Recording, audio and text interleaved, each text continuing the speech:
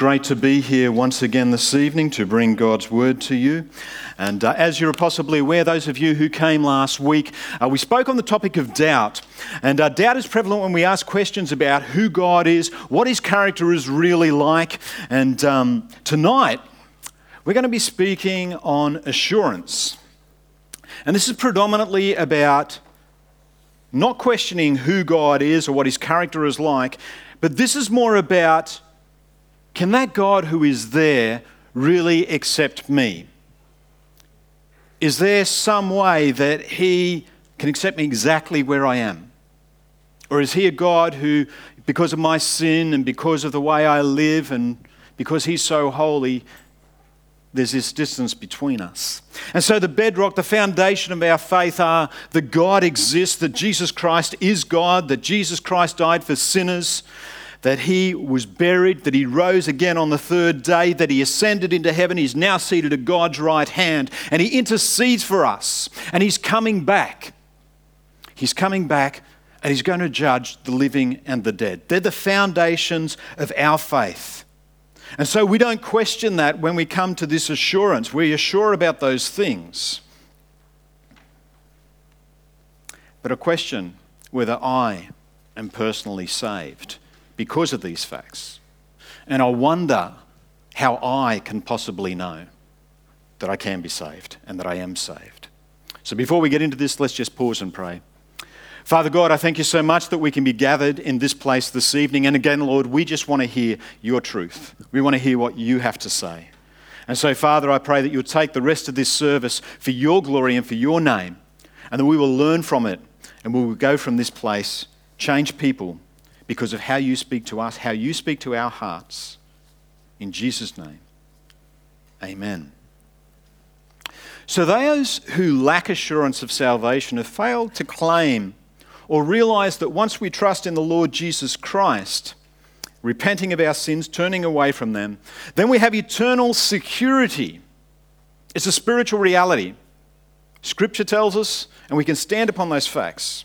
And so whether we believe in that or not is in a lot of ways irrelevant, because God's word is true. It is trustworthy. And if God's word never changes. And so if he says it, that's it. We can be assured of it.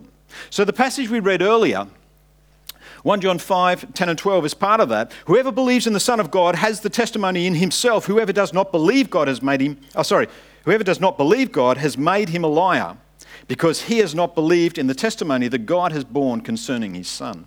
And this is the testimony. God has given us eternal life, and this life is in his Son. Whoever has the Son has life. Whoever does not have the Son of God does not have life. An incredibly powerful passage of Scripture. One of the first I ever memorized. Absolutely love it. It is just mind-blowing. And this passage says that whoever believes the Son of God as Lord and Saviour has the testimony within themselves. This is speaking about Holy Spirit that indwells us. When we give our life to the Lord Jesus Christ, when we repent and ask Jesus to be our Lord and Saviour, he gives us the free gift of Holy Spirit. And so we have that seal within us. And those who've made the declaration have Holy Spirit. They have this divine testimony in their hearts. And so as you read the word, as you pray, as you move through life, you daily experience more and more evidence of Jesus in your life. You see him moving amongst your friends. You see him moving through you.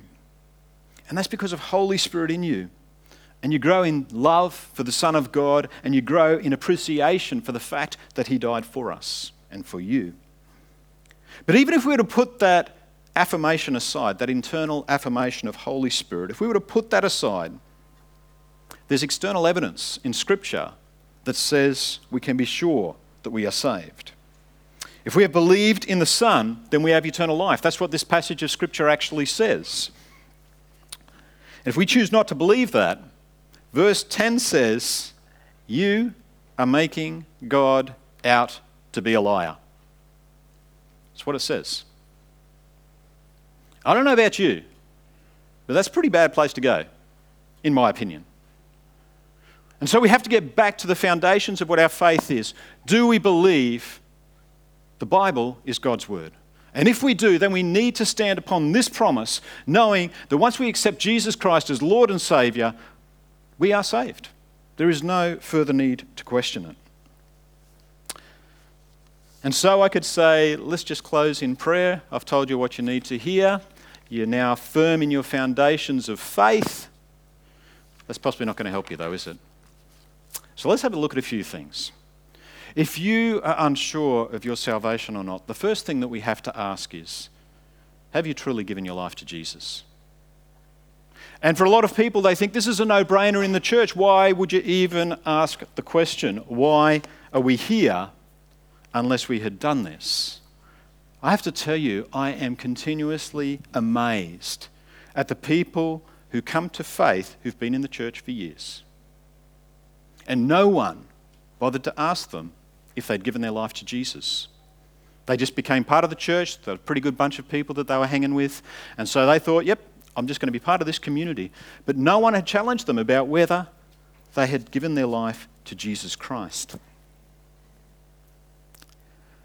And so think about that within the church community we're sitting in right now. The person beside you may not have given their life to Jesus. And all you have to do is ask the question. And if you don't like saying, have you truly given your life to Jesus? You can say, so when did you give your life to Jesus? Tell me your story. And if they can't articulate that, tell them about what Christ did for you. Tell them about the incredible things God's doing in your life and encourage them to make that step. So, we're going down this path tonight. So for every one of you here tonight, I'm asking you, do you know Jesus Christ as your Lord and Saviour? You need to answer that question.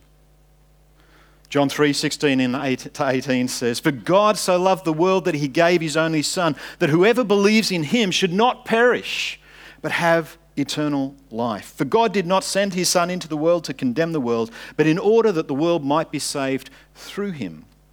Whoever believes in him is not condemned, but whoever does not believe is condemned already, because he has not believed in the name of the only Son of God.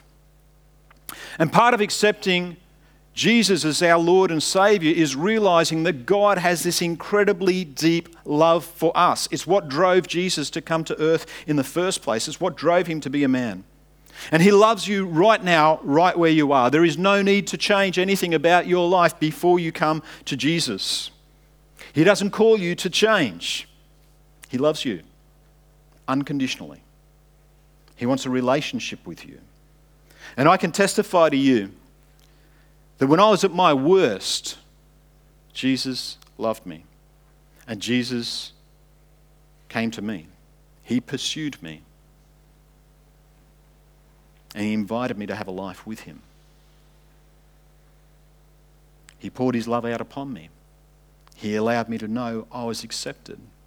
And I stood in this incredible grace that he continues to pour out on me, even today. And to get to that point, we have to realise that all have sinned and fall short of the glory of God. We need to acknowledge that we have got it wrong, that we have sinned. Now I know when we start talking about sin, people sort of put the shutters down and things like that. But let's just talk about sin for a moment. Even in our church context, we have this incredible habit of comparing myself to those around me. You know, I'm not a murderer like him. I'm not a thief like him. I haven't done the things that she has done. And it's when we compare ourselves to each other that we really don't understand what God is about. We've formed this habit that if we don't murder, if we don't steal, if we're not like that person, we're okay. But even doing that is a sin. Comparing yourself to others. You're comparing yourself so you can justify your own actions. You're comparing yourself so you can elevate yourself above someone else. That's pride and ego.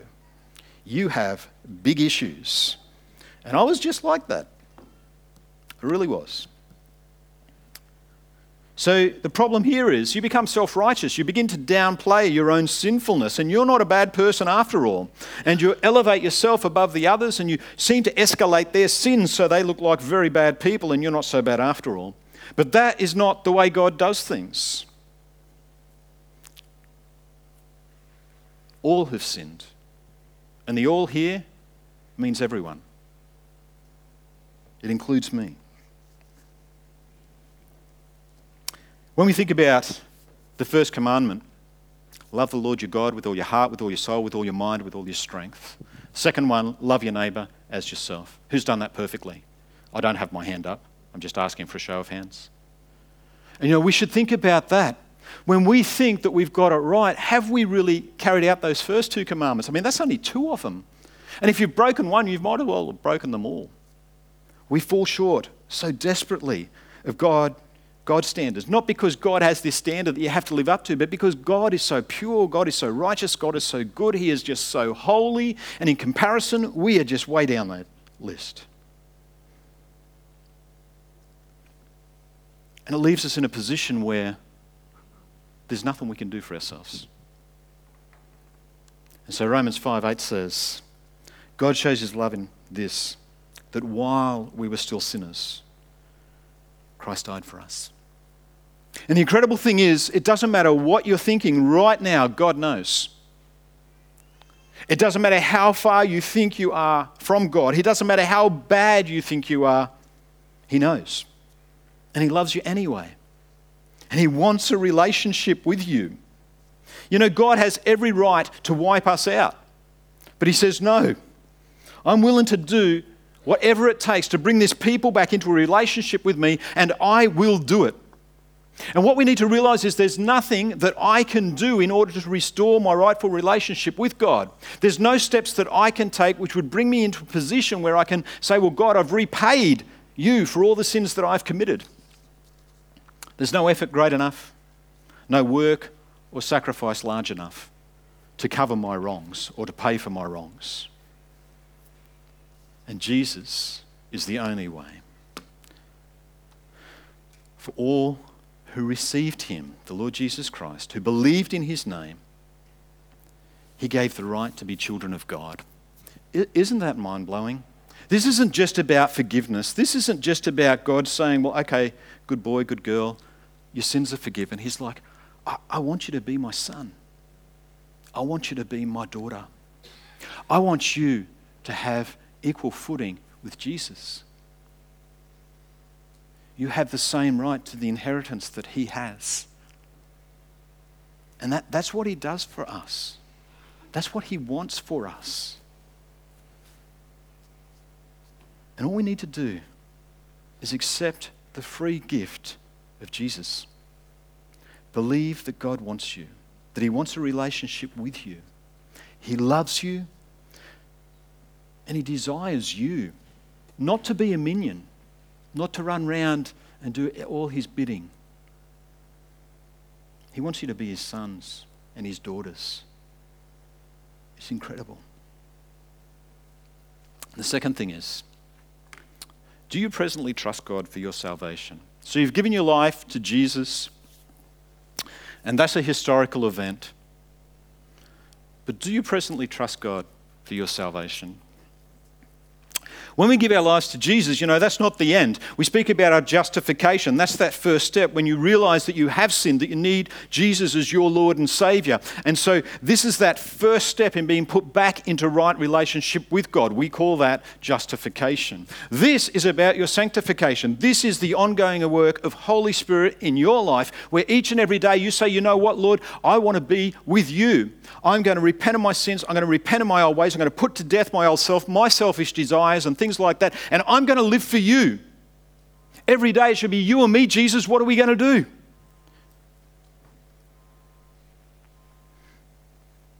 And so we see Paul in Colossians writing to these new Christians. These are guys who've just given themselves to Christ fully. And he talks to them about the life that they have in Christ. And he warns them about false teachers and things like that. And he says, you know what? Put away those guys. Don't listen to them.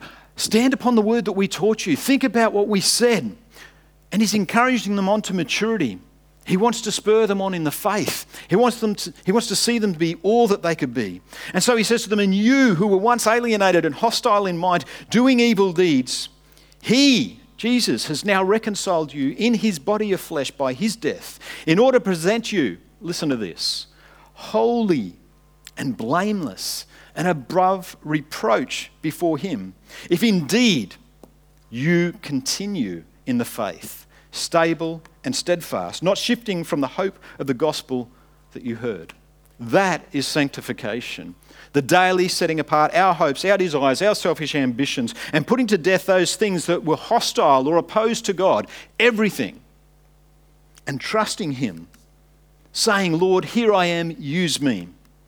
It's about continually returning to Christ and asking his forgiveness. Repentance is a big thing in Scripture, but we don't seem to preach it much in the church.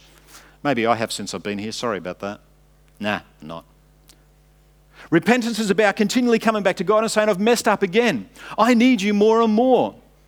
And we have to repent. Otherwise, we put a barrier between us and God. And he doesn't want that barrier to be there. But he's a perfect gentleman. He's not going to encroach upon you. He just waits patiently for you to come back to him and say, Lord, I've messed up again. Prodigal son. He waits there with his arms outstretched, longing for you to return to him, longing to again encourage you. Think of Peter stepping out of the boat. I mean, I love this dude. Peter steps out, he's walking on the water. Can you imagine what that first step was like? And he gets out and he's walking on the water, and then he begins to doubt and he sinks. Jesus doesn't go, thickhead, what are you doing? He says, why did you doubt? What did he do? He lifts him back up on the water. How did they get back to the boat? They walked on the water. Jesus is going to do the same for you. When you mess up and you come back to him, he's not going to give you a slap across the back of the head. He's going to lift you up.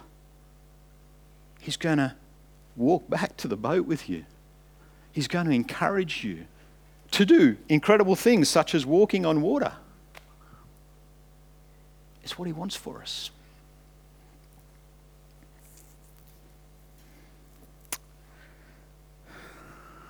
And he does this because he wants us to be presented on that day holy and blameless and above reproach before him. That's what Scripture says. And can you imagine? He wants to celebrate that. He's going to say, hey, God, this is Charlie. I know you know who it is, but man, he messed up. He messed up so much. But he kept coming back. And I was able to strengthen him in his faith every time he came back. And he persevered. Even though that evil one was talking in his ear saying how bad he was, he kept coming back. And because we keep coming back, Jesus imparts his righteousness upon us. And when God looks at me, he doesn't see me. He sees Jesus. How incredible is that? And that's what he wants to do for each one of us. And so, we need to live a life of obedience to Jesus and his teaching.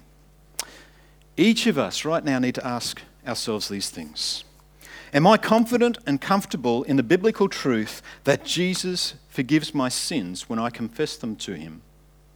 And he will take me, he will take you, blameless, into his presence in glory. Do you believe that? You should. That's what the Scripture says. Do I have confidence in my heart that I am saved? Do you believe Jesus Christ has saved you? If each of us were to die right now and stand before God's judgment seat, will we think about our lives and the good we did, or would we without hesitation fall on the merits of Jesus Christ and confidently lean on him as our Saviour? Is that what we would do? If you were to die tonight, are you going to heaven or hell? When we think of the testimony of Jesus in our lives, do we reflect on any historic conversion experience? Or do we speak about the living God who is active in our lives today? And I know those of you who've been around me, those of you who are in our life group, those of you who come to the prayer and praise nights, in fact, those of you who come to anything I organise, first thing we do is talk about those God moments. because I want you to see God is alive and real. He's doing things in your lives. We just don't recognize it. And we need to be looking with those spiritual eyes. We need to be inviting God into our days. Those guys here who I've said, you need to pray for divine appointments each and every day. When they pray for the divine appointments, it takes a little while for them to recognize them. But before too long, they start talking about these incredible things that God is doing because they've prayed for a divine appointment. These people they thought would never talk about faith are suddenly talking to them about faith. They want to know about Jesus. They want to know about what they did on the weekend. And they are astounded that they go to church. Tell me about church. Tell me what you learnt. And that's an exciting thing, to have God doing this for us. We are his ambassadors. He wants us to do that. The third point tonight is there evidence of a transformed life. You can say you're Christian, you can come here, you can do the right things, but is your life truly transformed? So many people, when you talk about a transformed life, they'll tell you about their years of service in the local church. They'll tell you about the ministries that they headed up. They'll tell you about how great that ministry ran during their time of running that ministry, and that is not evidence of a transformed life. If that's all you've got, I'll go back to point number one. Have you truly given your life to Jesus? And I'll make no apology for that. A transformed life begins with the indwelling Holy Spirit. Romans 8:15 and 16 says, "For you did not receive the spirit of slavery to fall back into fear, but you have received the spirit of adoption as sons, by whom we cry, Abba, Father. The Spirit himself bears witness with our spirit that we are children of God." And the Holy Spirit gives testimony that we are now children of God. That's an incredible privilege. And in addition to this, if Holy Spirit is generally at work in our lives, then we'll be aware of his work. We will see what he is doing. And we will have lives that are submitted to God and his authority. And if we are truly submitted to God and his authority, we will have lives that produce fruit. And we think about what Paul says about producing fruit. This is what he says in Galatians 5:22-24. "The fruit of the Spirit is love, joy, peace, patience, kindness, goodness, faithfulness, gentleness, self-control. Against such things there is no law. And those who belong to Jesus Christ have crucified the flesh with its passions and desires." This isn't about whether we perfectly reflect these traits, but it's about whether we are growing in all these attributes, whether we can see that we are moving along that path. Is the influence you have on others one of edifying them, building them up in the faith, strengthening them in the things of God, or are we tearing them down? Are you one of these people who says positive things, or are you one of these people who says negative things? If others were to speak of you, would they say that you've encouraged them? And when you think quietly on your own, when you examine your heart of hearts, what is it you truly desire from life? What is it that you value and pursue? And so when you serve alongside Christian brothers and sisters, do they see that you're building others up? Do they see that you're encouraging people?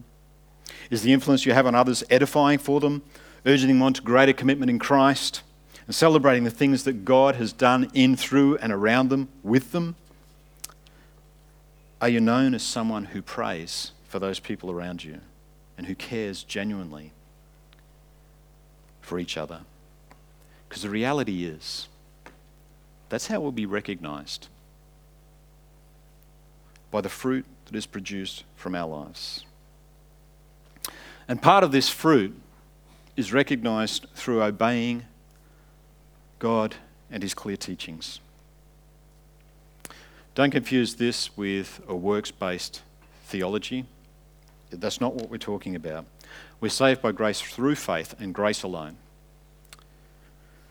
It's not by anything that we can do. We can't attain our salvation. But he's the author and perfecter of our faith. And if our faith is genuine and true, we'll live a life that is characterised by righteousness. And our desire will be to model that life that Jesus once modelled for us He is our greatest example. And if we're not obeying the commandments, we don't obey the commandments because we have to. We obey his commandments because we want to. It's evidence of our love for him.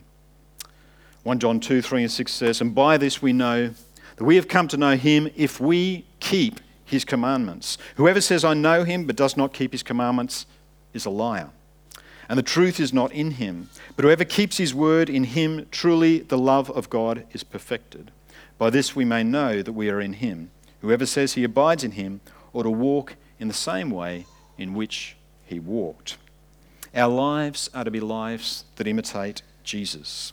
What we do, what we say, how we think, and more importantly, how we treat our Christian brothers and sisters. Because we know that we have passed out of death into life. Because we love the brothers. Whoever does not love abides in death. You're calling God a liar again. Final point. Are you growing in Christ? The previous points that I've mentioned have to do with your faith and with the evidence of Holy Spirit in your life. This point is about whether your faith is increasing. Are we growing? 2 Peter 1, 5-8 says, "For this very reason make every effort to supplement your faith with virtue, and virtue with knowledge, and knowledge with self-control, self-control with steadfastness, steadfastness with godliness, and godliness with brotherly affection, and brotherly affection with love. If these qualities are yours and are increasing, they keep you from being ineffective and unfruitful in the knowledge of our Lord Jesus Christ." In verse 10 of this same chapter, Peter tells us if we continue, as in if we make every effort, not a half-hearted effort, every effort, a concerted effort to practice these things, then they will increase. And increasing these traits or virtues in our lives will cause us to what? Not fall.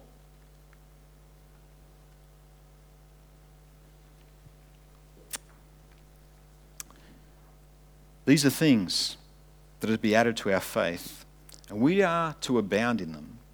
And in so doing, we'll be more diligent in confirming our call and election as children of God, as ambassadors and as valued servants of the one true God. And what this is saying is, each and every year, as we add these character traits in our lives, we'll gain greater and greater assurance of our salvation. And I know when I was young, I wasn't so sure of my salvation. And now I have those moments where I was like, "Oh Lord, take me home now." I just can't wait to be there. I want to be in eternity. I want to be face to face with my Lord and Saviour. And I know some of our young people, it's been a pleasure to speak with them, to pray with them, to sing praises with them. They've got this incredible confidence in the security of their salvation. And the incredible thing is that confidence and assurance can and will go deeper as they move on in life and as they continue to obey Jesus. And as together we move towards Christian maturity. We never attain full maturity this side of eternity. None of us. We should all remain teachable. We should all remain people who are seeking God and wanting more of him. And so tonight is all about assurance of salvation. And as we wrap this up and what assurance looks like, it's clear from Scripture that if we continue to add these things, we're not going to fall. We're going to stand fast. We're going to have an assurance of our salvation. Our lives will continue to be those lives that are fruitful for our Lord. We'll be those willing, sanctified, holy instruments in his hands, ready to do whatever he bids us to do. And I've said it before, I'll say it again. When it comes to our relationship with God and what he calls us to do, we should say yes. Now, what was the question, God? Because he has our best interests at heart. He knows what is good for us. And he has our work already mapped out. I think one of the questions that we're asked frequently as pastors is, would I be able to persevere to the end? If I was under serious pressure and persecution, would I persevere? And hopefully you've seen from this brief discussion of this topic, the Scripture provides the assurance that we can, not because of who we are, but because of who Jesus is. 1 Peter 1:5 says, who by God's power are being guarded through faith, speaking about the believers, for a salvation ready to be revealed at the last time. We need to stand on these promises of Scripture that we've heard this evening. If you've been able to see through this that you have a faith in Christ, then you should be able to say that you have a faith, that you are truly born again, and you will persevere to the end, because God is guarding you through His power. Isn't that an incredible assurance? If God said it, we can believe it. So these are our points this evening. Have you truly given your life to Jesus? Do you presently trust God for your salvation? Is there evidence in your life of a transformed life? And are you growing in Christ? These each need to be evident in your life to show a life being lived for Jesus. So the question tonight is there any evidence of Jesus in your life? Is Holy Spirit working in and through you, transforming you, that you may become each and every day more like Jesus? When you reflect on the past year, are you closer to Jesus now than you were at this time last year? Or have you stagnated? Are you not moving forward? What are the things that are hindering you? Let's think about that. The only things that can hinder you is that your life is not truly surrendered to Jesus. Or secondly, there is something preventing you from moving on. Perhaps that is unconfessed or habitual sin. Perhaps you have never truly believed. You've gone through the motions, you've lived off your parents' faith perhaps, or a friend's faith, but you've never truly believed. And the final point, perhaps you're not being obedient to God's call upon your life. Tonight is the night to sort it out. I ask that you don't put it off. People sit in these pews and they have a stirring in their heart. Some people choose to push back against that, say stupid things like Charlie speaking against me personally. And that's never the case. If Holy Spirit is speaking to you tonight, if you have that stirring in your heart that you need to do something about this, that's between you and God. He's the one who has prompted you. And so that question needs to be answered tonight. If you were to die tonight, where would you go? Would it be heaven or would it be hell?